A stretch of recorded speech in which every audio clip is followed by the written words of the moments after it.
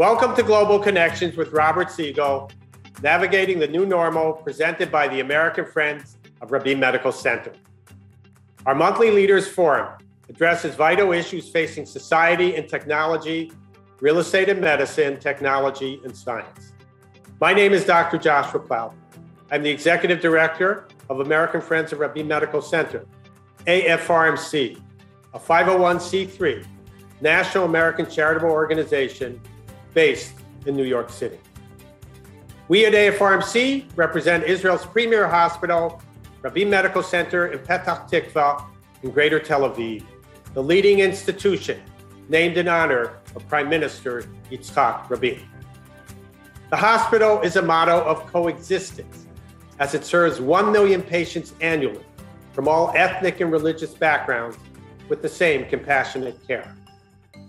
Please support our mission in this free public affairs program with a donation of any amount. Visit us, American Friends of Rabin Medical Center, online and donate at afrmc.org. Join us on social media, on Twitter, Instagram, LinkedIn, YouTube, and Facebook. We depend on you, our audience's support, to help the hospital in Israel. So thank you if you can contribute any amount. Our host and moderator for Global Connections is Robert Siegel, former host of All Things Considered on National Public Radio for 31 years. Over the course of an hour each month, Global Connections features guests who Robert Siegel interviews as they explore important issues in our world. Today's Global Connections topic is combating anti-Semitism. We thank our very special guest, Dr. Georgette Bennett, founder and president of the Tanenbaum Center for Interreligious Understanding, Tamara Berens, journalist and author, Ted Deutch, CEO of the American Jewish Committee, and Dan Granot, Director of Government Relations at the Anti-Defamation League. And now, Global Connections with Robert Siegel. There has been a rise in anti-Semitic incidents and hate crimes in our country. Groups that count such things say they haven't seen increases like this in decades. While most racially motivated hate crimes in America target African Americans, more than 60% of crimes inspired by religious hatred have been directed at Jews. We may ask why this is happening, why it's taking place, but we can no longer ask whether it is taking place. The question we're posing today is, what can be done about it? What can be done to combat anti-Semitism? What is being done, and are there any new ideas at work? This year, the White House unveiled an unprecedented national strategy to counter anti-Semitism. It's an interagency effort led by Douglas Emhoff, who's the husband of Vice President Kamala Harris and who's Jewish. That's one of the subjects we're going to hear a lot about in this hour from a very interesting panel. You can take part in this discussion by sending questions using the Q&A button at the bottom of the screen, and we'll have a question and answer session in the second half hour, and we'll hope to get to some of the questions you have proposed. Our first panelist is Dan Granot, who is Director of Government Relations for the Anti-Defamation League. The ADL has been at the forefront of fighting anti-Semitism since it was founded over a century ago. As it says on its website, ADL is founded with the clear understanding that the fight against one form of prejudice cannot succeed without battling prejudice in all forms. Dan Granot, welcome. Thanks for joining us today. Thank you so much for having me today, Robert. And first, what, if anything, is new in the Biden administration's initiative against anti-Semitism? So it's a great question. And, I think what's so historic about the plan, first off, is it's the breadth and the depth of it, right? 200 specific policy proposals for both government and civil society to be approaching with specific agencies, stakeholders, and I think almost most importantly, timelines, right? Timelines that we are all trying to ensure we hit within a 12-month time period, in addition to a series of commitments that ADL and others have taken on top of the plan. But I think what's so exciting about this, this is the first time we have ever seen the federal government elevate the issue of fighting anti-Semitism to the same national priority level as some of the other issues, right? And you ask what's in the plan. Mm-hmm. It is unbelievably creative, right? It includes everything from hard security, helping to ensure that our Jewish communal centers and synagogues and schools and camps are safer, to increasing access to kosher food in order to create an environment where Jews can be their true, authentic selves. Yeah. It takes a sort of a whole of society, whole of government approach, which is needed to adequately and successfully fight anti-Semitism. There are many appeals to Congress. Has the strategy met with bipartisan support on Capitol Hill?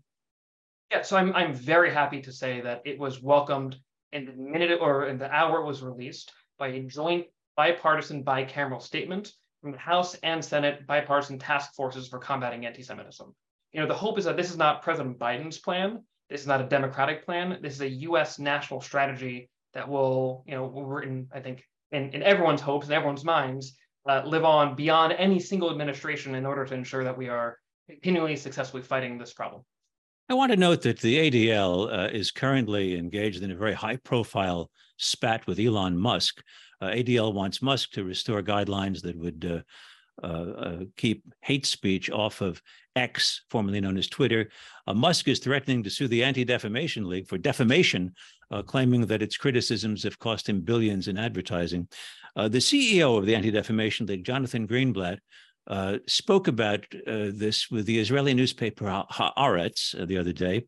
And when speaking about Musk's embrace of the campaign #BanTheADL, Greenblatt said this about Musk and them. He said, the most followed Twitter user on the planet is elevating some of their hateful talking points, like the claim that ADL is responsible for anti-Semitism. This is the kind of hate that has been turned against our people for centuries. The Jews are responsible for their own misery. Dan Granot, I know that because Musk is threatening litigation in a very big way, only Jonathan Greenblatt speaks about this for the ADL. But I want to ask you more broadly, how important is social media to the effort to counter anti-Semitism in America? Yeah, it's a great question. ADL has been addressing online hate since before, but especially since we formed our Center on Technology and Society, or CTS. This is a critical component in the fight against anti-Semitism. Hate and harassment online is just propagating in a way that we've never really seen before. Hateful content on social media platforms is oftentimes not being pulled down, and it's allowing this content to become mainstream and normalized and become more accepted amongst younger generations. At ADL, we developed something called our Repair Plan. This is our legislative solution to fighting online hate, and includes such things as reforming Section 230 or creating batch reporting, so a user can report multiple harmful comments at once. So it's not just someone being taken over. Whether it is implementing different strategies that ADL views as tools to prevent this hate from propagating in the first place, and creating a safe environment for us to all exist online. I quoted from ADL's own description of its mission that the fight against one form of prejudice can't succeed without battling prejudice in all forms. Some people would say that's a very fine, nice idea, but it's this one specific form of prejudice, the one against Jews, that's on the rise with its unique features that disturb me right now. And while, say, the issues raised by trans kids in high school sports may prick the conscience and may be important, it risks diluting the effort, taking our eye off the ball. What do you say to that? So first off, I happen to believe that a rising tide lifts all ships. And I also happen to believe that an anti-Semite is almost inevitably going to end up being a transphobe or homophobe, because oftentimes hate does not live in specific silos. Now, I'll say that these debates are longstanding. There are some in our community, like you're mentioning, who believe that we should only be focusing on Jewish issues, specifically anti-Semitism, and that we should not be involved in solidarity with other communities. I think others understand that on some level, these aren't really separate fights. Right? In many ways, our fates are intertwined when we talk about hate and we talk about anti-Semitism.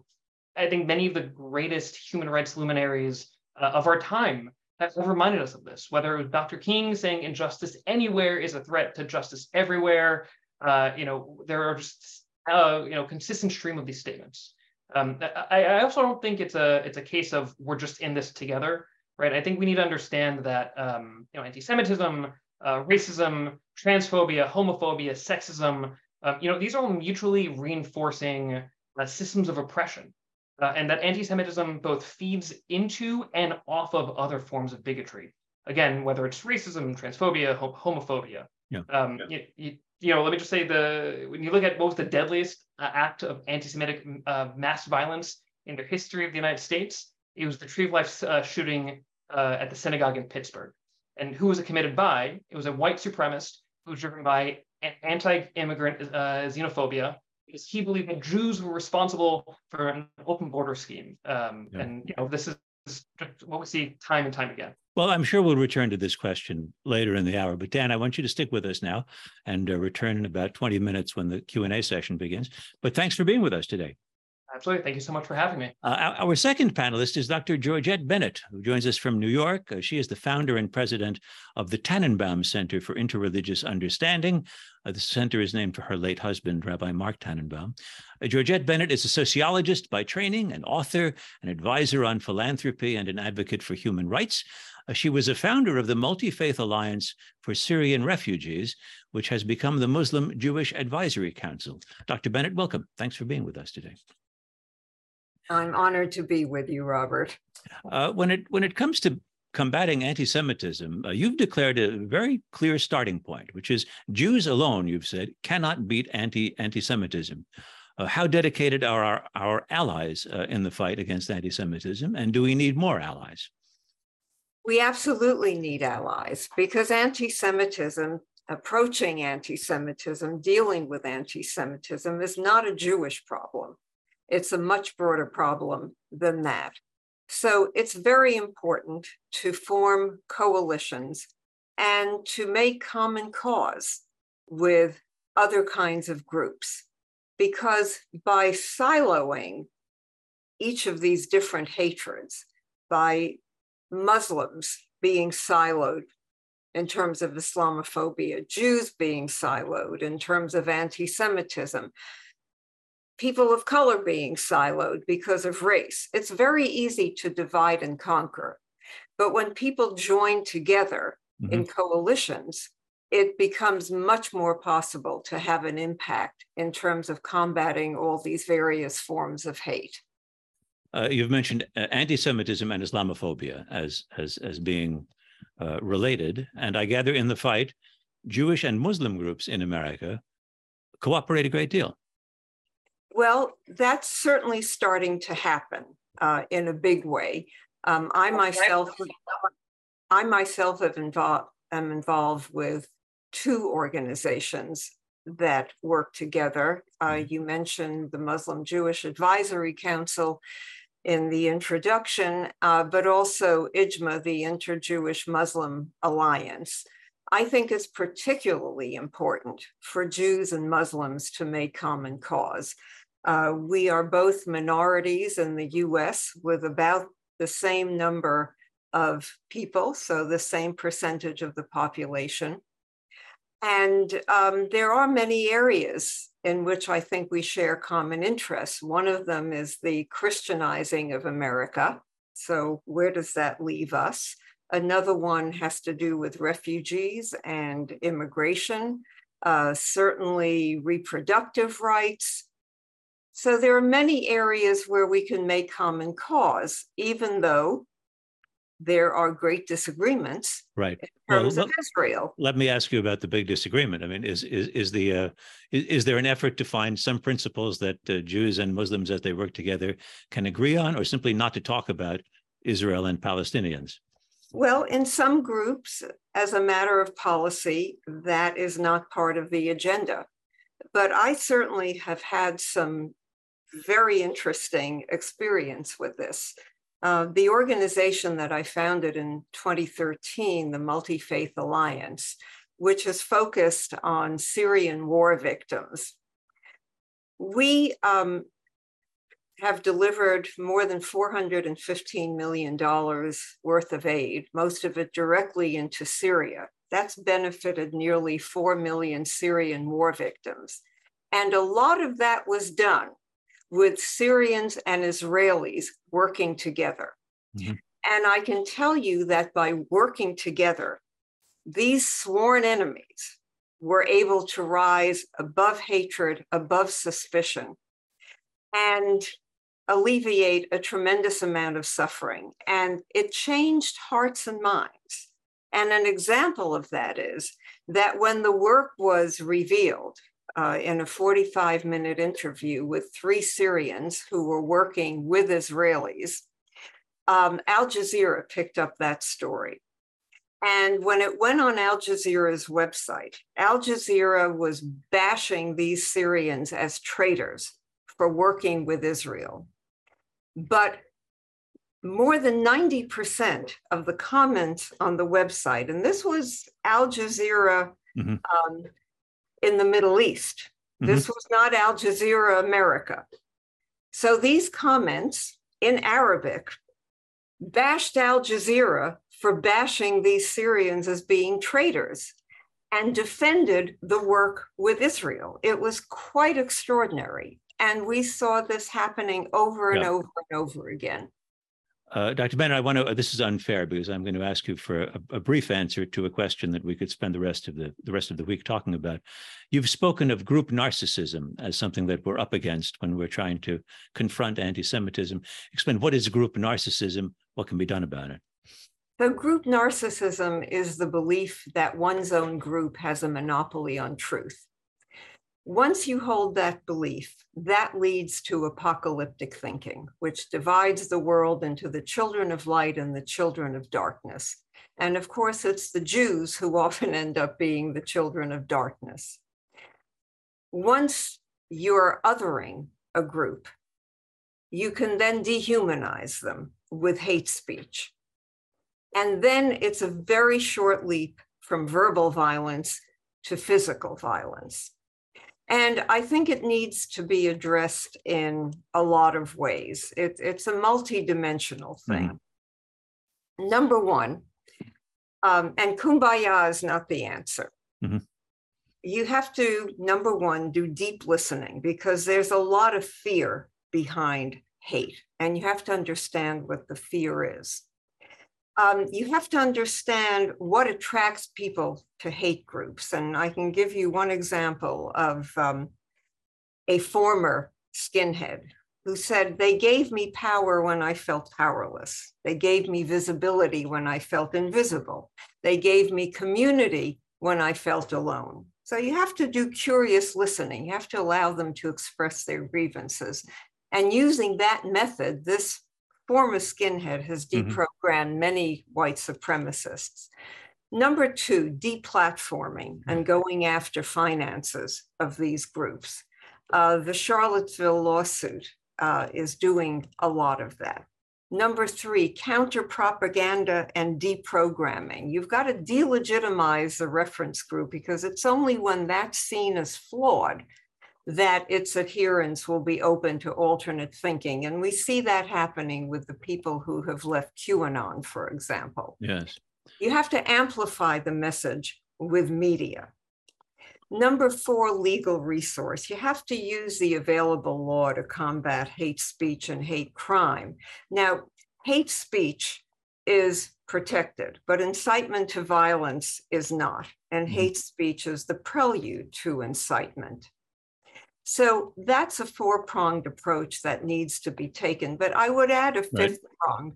And that fifth prong is you need to work together on projects that are important to each group with clear goals, because Sociology 101, contact and communication is the key to breaking down prejudice and misconceptions. Georgette Bennett, thank you very much. Stick with us because in a little while we'll have our discussion and question and answer session. Our next panelist is the writer Tamara Berens, who has written about anti-Semitism for the publication Mosaic. While Tamara Berens now lives in Washington, D.C., she is, as you'll soon hear, originally from Britain. She has written about anti-Semitism on the far right as well as on the anti-Israel left. One of her essays is titled What American Conservatives Can Do About Right-Wing Anti-Semitism. Tamara Berens, welcome. And let's start with the question of Israel, which you've written a good deal about, and how it figures in arguments over contemporary anti-Semitism. How do you see it? Yes, I think the question of Israel should really be at the forefront of our strategy in combating anti-Semitism. And thank you so much, Robert, for having me to be able to talk about this. I am very much inspired by an essay by the late, great Charles Krauthammer written in 1998, in which he talks about the role that the state of Israel occupied even then, 25 years ago, for global Jewry. And he makes the case that if anything at this point were to happen to the existence of the state of Israel, it would really mean the collapse of the ability for the Jewish people to go on as a whole, given the endless tragedies that the Jewish people have already faced. And so I personally am a Zionist, and I support the state of Israel for a variety of reasons. But I think even in a strategic sense, it's evident that the state of Israel today is one of the greatest reasons for the survival and the continuity of the Jewish people. And if we don't prioritize attacks on the state of Israel, both international threats and also attacks on the nature of the US-Israel relationship, which is both people to people as well as governmental and congressional, I think that that really will bode disaster, unfortunately, for the Jewish people. And so something that's been a primary focus of mine in combating anti-Semitism on the left of the political spectrum is really highlighting the lack of any difference, any daylight between anti-Semitism and anti-Zionism. It's very difficult to find people that are genuinely anti-Zionist because they don't believe in states whatsoever, for example. Almost every incident, you'll find that someone that is against the existence of the state of Israel is doing so because they have a problem with the Jewish people. And so that's been a hard battle on the left. Yeah, please. But if someone says, I'm okay with a Jewish country, that I have no problem with, but I'm against militant religious nationalism, no matter what the religion, Judaism included. I'm worried about what I'm hearing out of Israeli politics. And also, I wonder, Israel now has a higher per capita GDP than Western Europe. Why are we still giving them billions of dollars in military aid? To you, is that the mark of an anti-Semite asking those questions? Or can you imagine someone who's skeptical of US policy and who can either be answered successfully or not?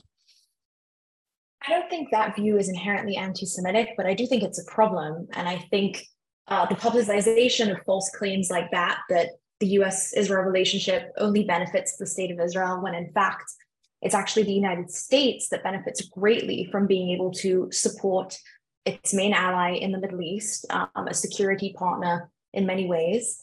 I think that's very dangerous. I think that those views do have more popularity today on the far right and on the far left. And I think it's the popularity of false claims like that that actually lead to a rise in anti-Semitic opinions from people like Elon Musk, for example, who's been mentioned already, who's retweeted a lot of really noxious figures on the far right who are overtly both anti-Semitic and anti-Zionist. I think that's a huge problem. But at the same time, on the campus left, and obviously college campuses are the environments in which our future leaders are produced, we see that anti-Semitism is at an all-time high.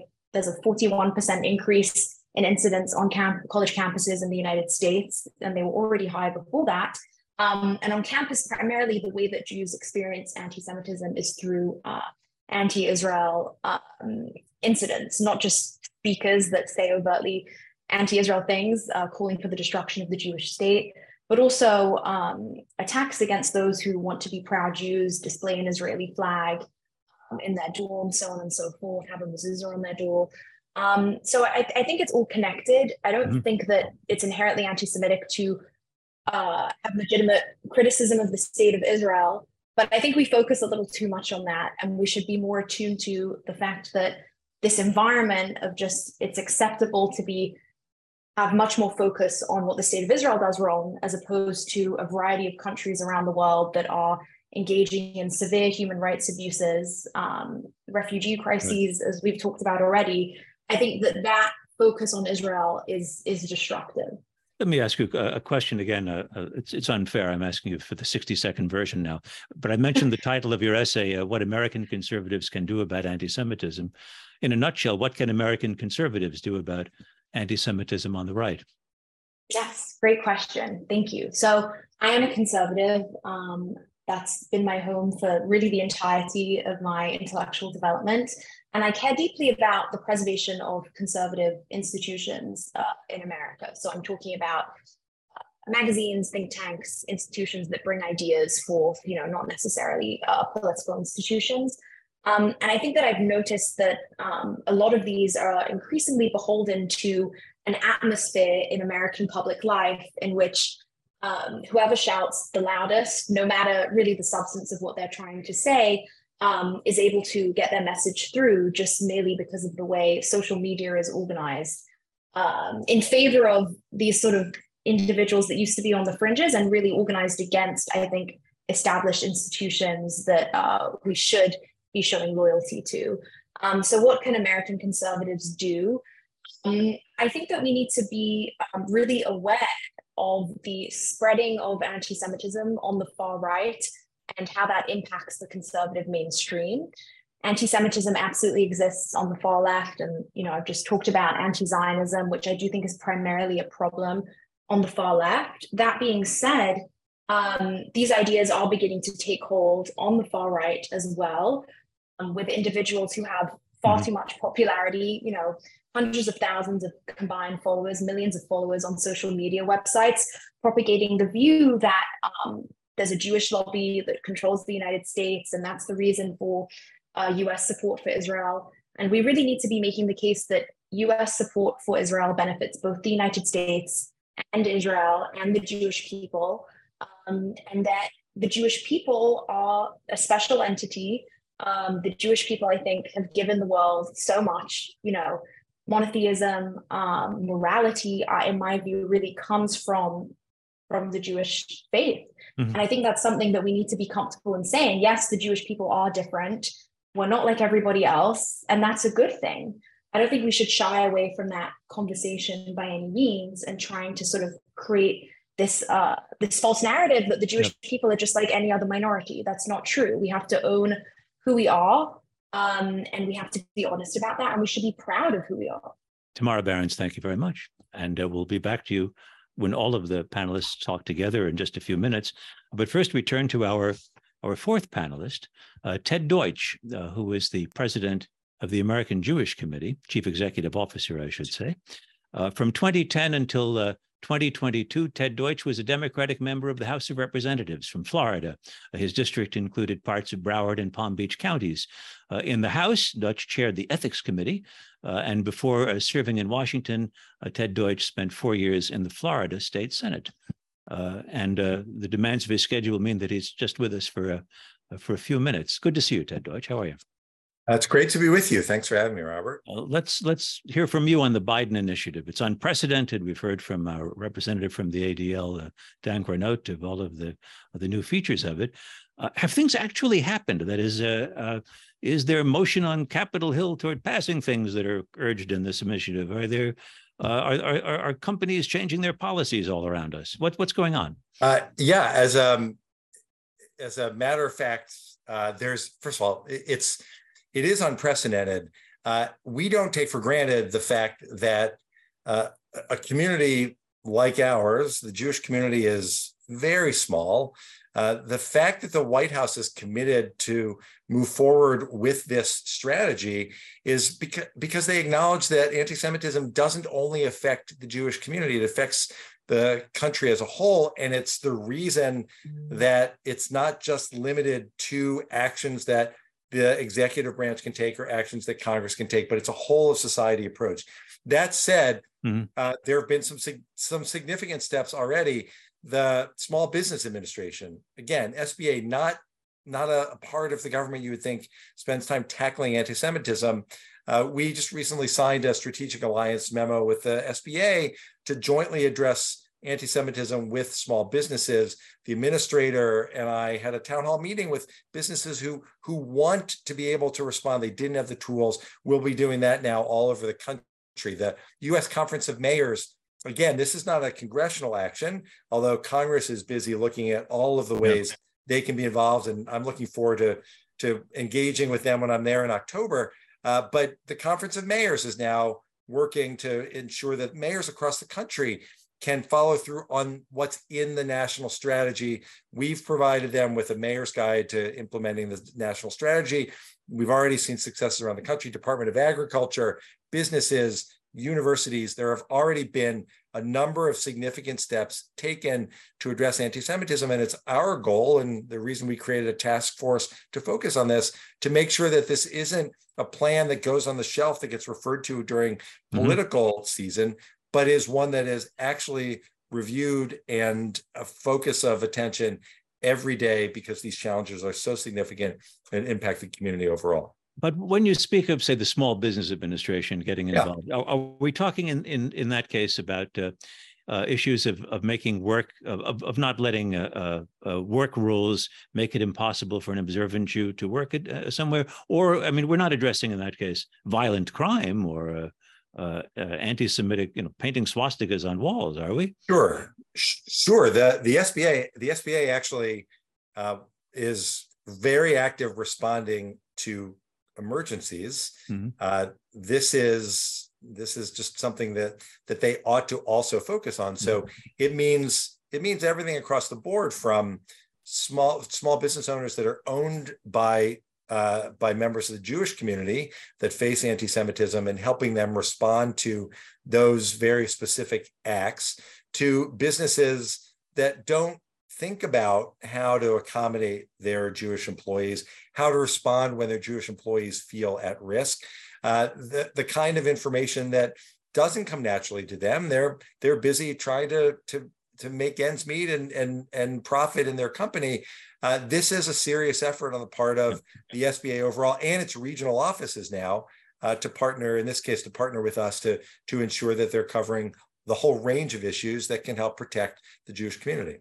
To build a strategy, or to embrace an administration's strategy to counter anti-Semitism requires, I think, at least some theory as to why we are in a moment of increased anti-Semitism.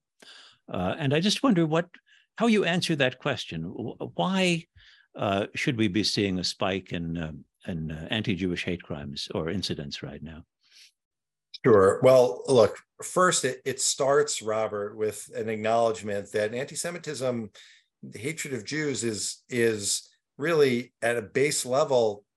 These are conspiracy theories. And they're conspiracy theories that throughout time have led to violence against the Jewish community, expulsion of Jews from nations, obviously, in the worst case, the attempted annihilation of the Jewish people during the Holocaust.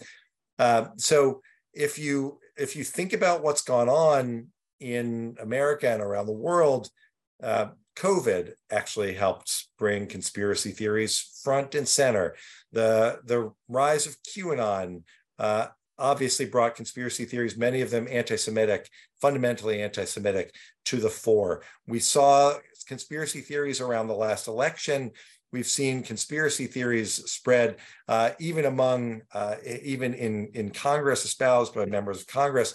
So when you see conspiracy theories rise overall, it is unfortunately the case throughout history that it's the Jewish community that's so often the scapegoat. And then add to that the normalization of anti-Semitism through social media, the fact that when Kanye West decides to go on an anti-Semitic rant on Twitter, that has repercussions far beyond inviting the anti-Semites out from under the rocks to hang banners across the I-4 in California, to deposit anti-Semitic flyers and leaflets across the country. So we've got to tackle all of this if we're going to seriously confront this challenge. I'm just curious, how do you, for people who wonder how one can control or keep anti-Semitic speech off of social media, what for you is the dividing line? What is the red line that separates ugly speech that's defended by the First Amendment and that we should expect people will engage in, and on the other hand, speech that steps into an area where it should be suppressed? Well, again, I think, Robert, we have to start with the acknowledgement that that social media is these are major businesses that have very clear rules about what one can and cannot do on the platform. This isn't the town square. This isn't a public space.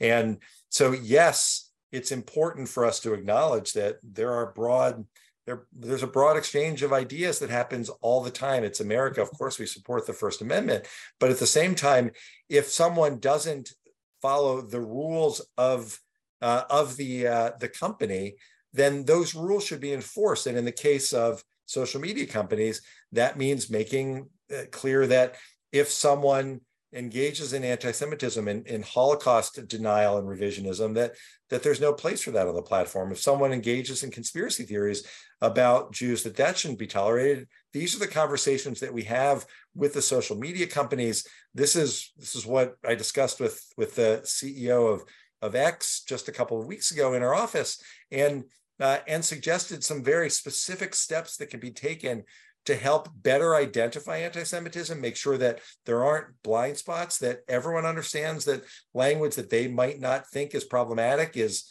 often rooted in a really dark and awful anti-Semitic history.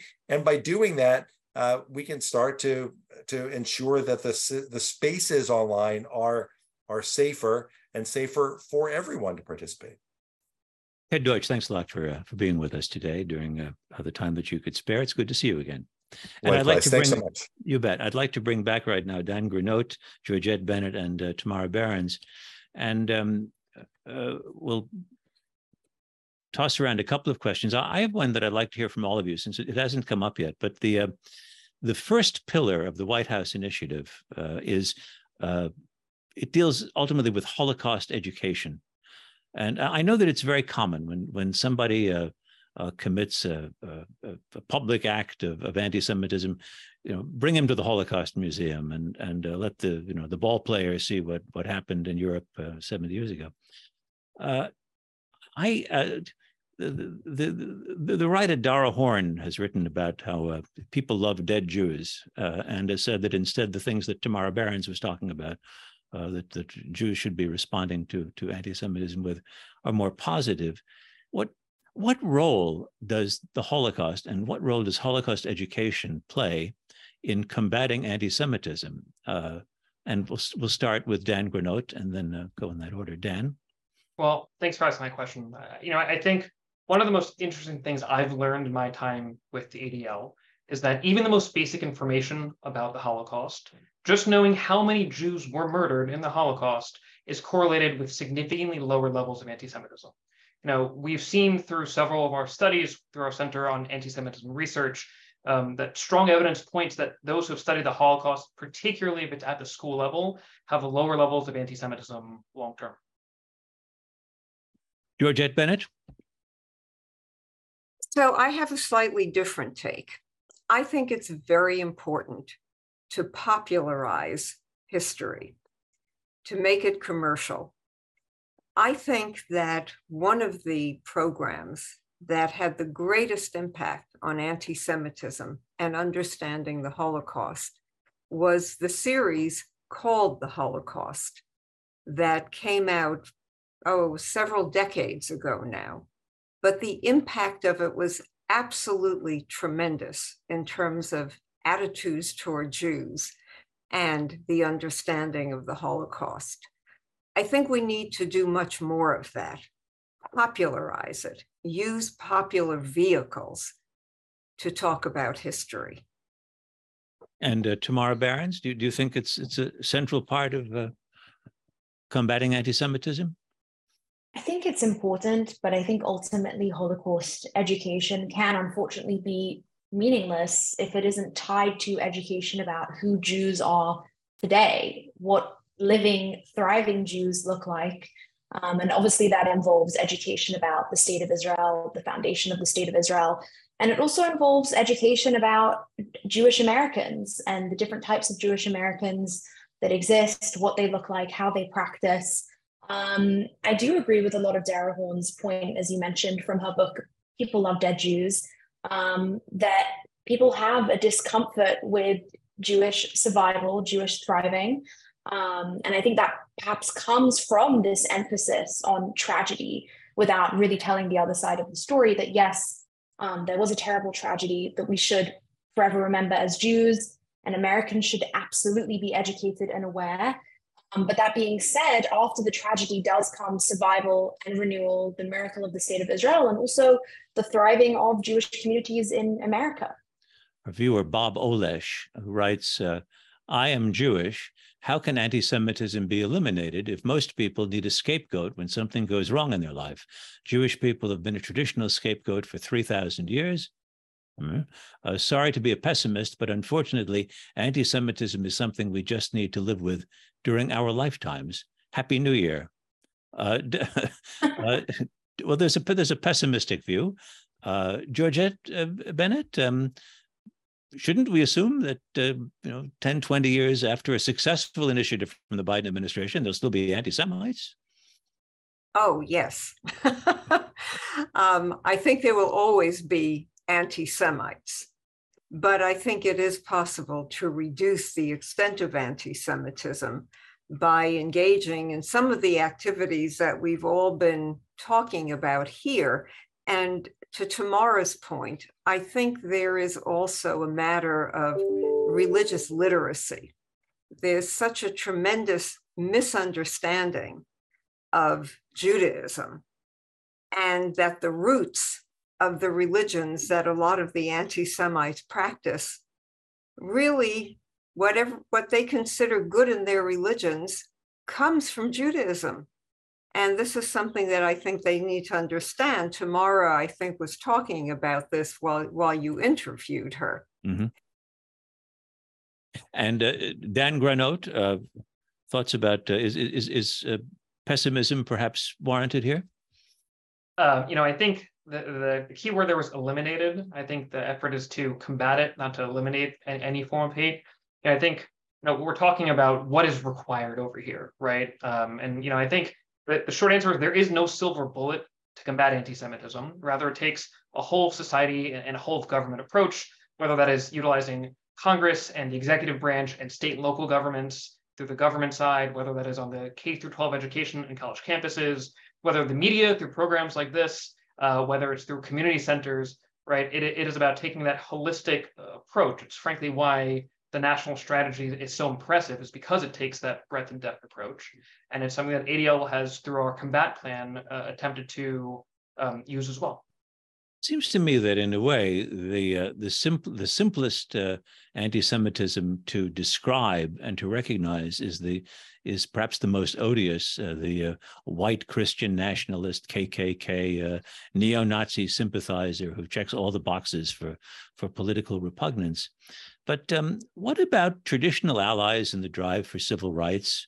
When those groups come together and say, by the way, we're not just opponents we're not just against opponents of voting rights. We're not just against homophobes and misogynists and xenophobes. We're also anti-Zionist and against people who support Israel. Are old alliances surviving the current rise of anti-Semitism, Dr. Bennett? Well, it's very interesting because Henry Louis Gates Jr. is just about to produce a series. I think it's a 4-part series called Black and Jewish in America, in which he is making the case for reviving the traditional African-American Jewish alliance. But we have to identify the issues around which alliances can be formed, because it's not Jews who can combat anti-Semitism. It's got to be the non-Jews who combat anti-Semitism. The Friday night after the Tree of Life attack in Pittsburgh, going to services at my synagogue, packed with local non-Jews who wanted to express their solidarity with the Jewish community, in that case of Alexandria, Virginia. Tamara, thoughts about this? I think that finding allies is incredibly important. It's something that I've always prioritized in the UK. I grew up in London, very multicultural, and tried to form as many ties as I could with other Middle Eastern minorities, such as the Kurds, the Assyrians, and sort of bring them to the fore alongside Israeli voices and really try and forge that bond.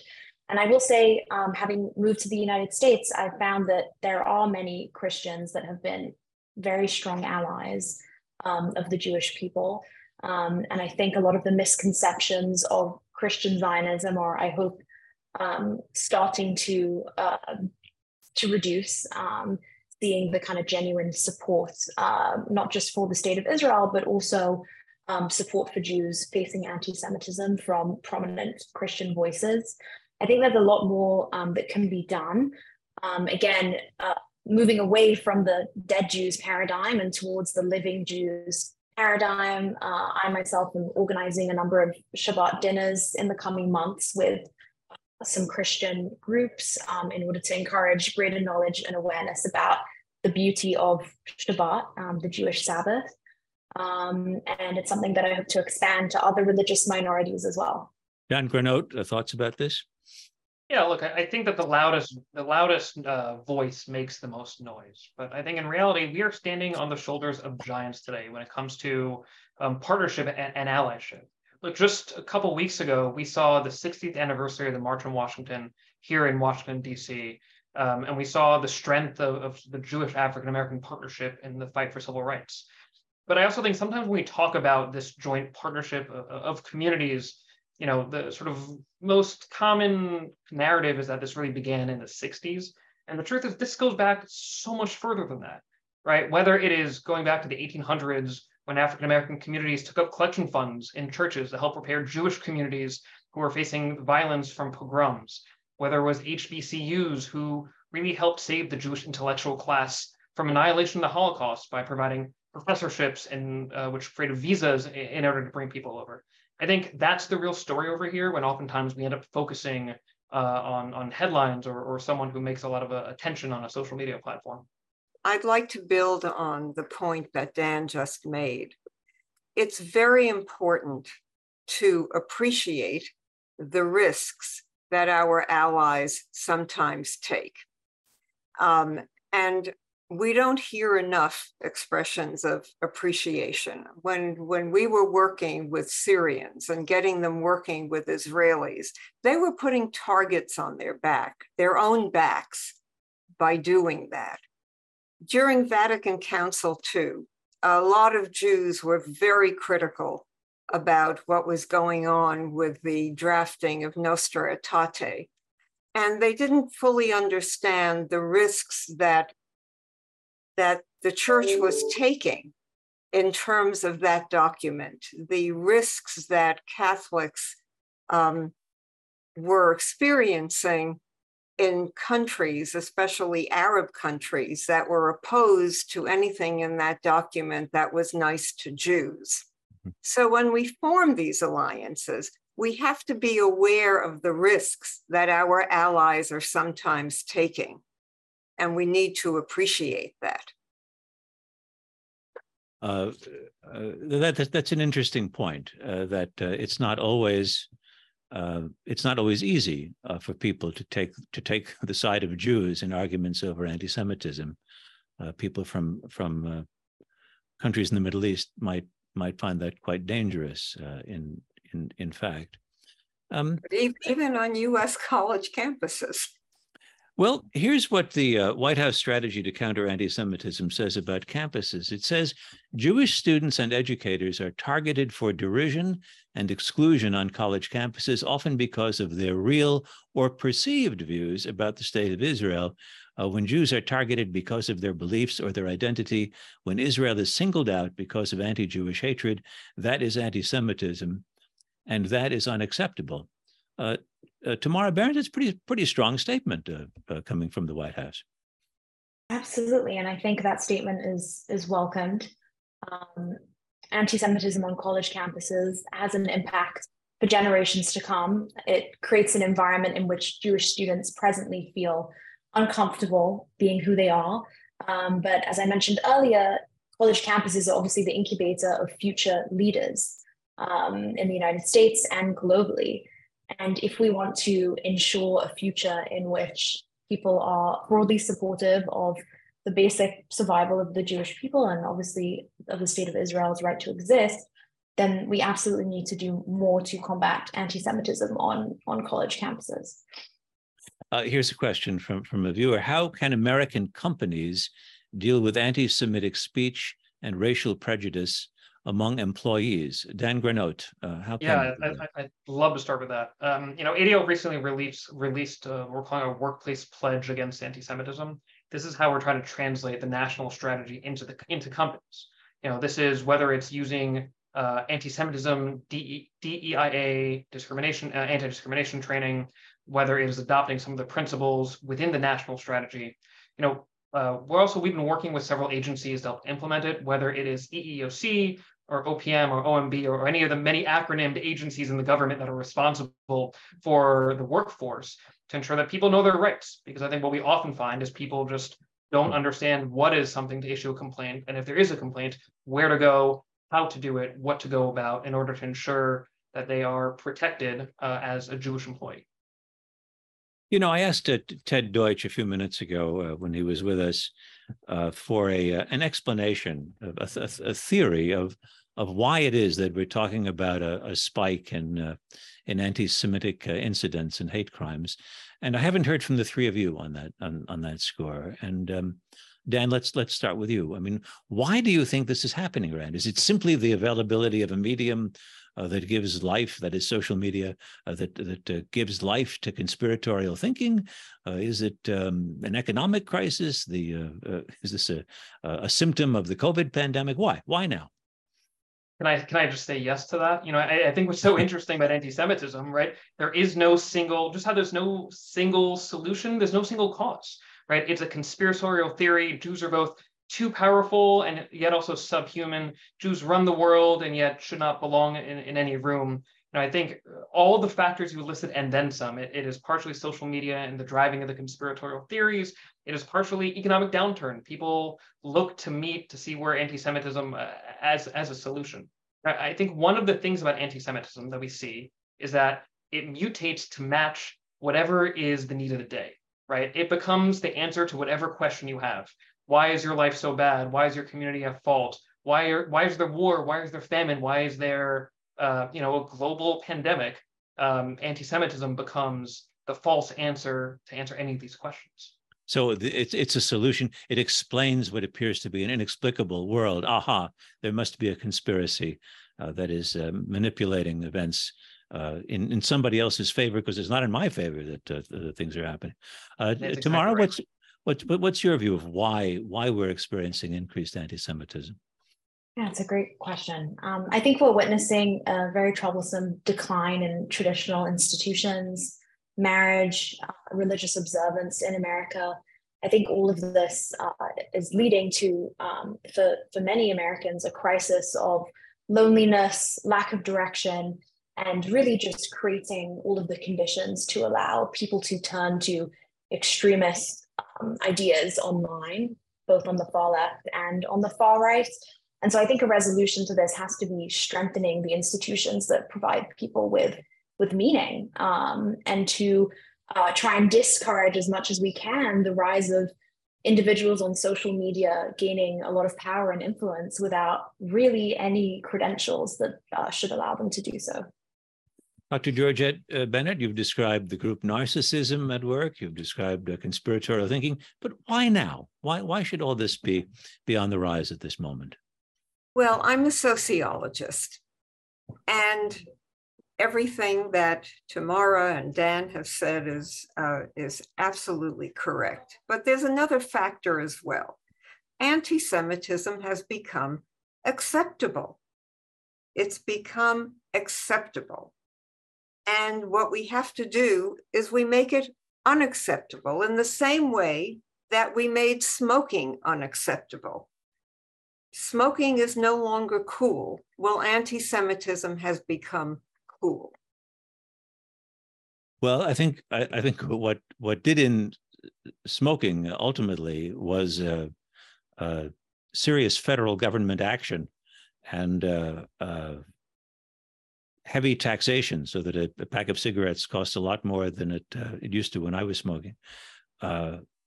Well, how do you do something comparable to that? Yes. Well, we are doing something comparable. As I mentioned during our one-to-one conversation, Robert, yes, you can employ taxation, you can employ deplatforming, and that is, I mean, that was done with the Ku Klux Klan a long time ago.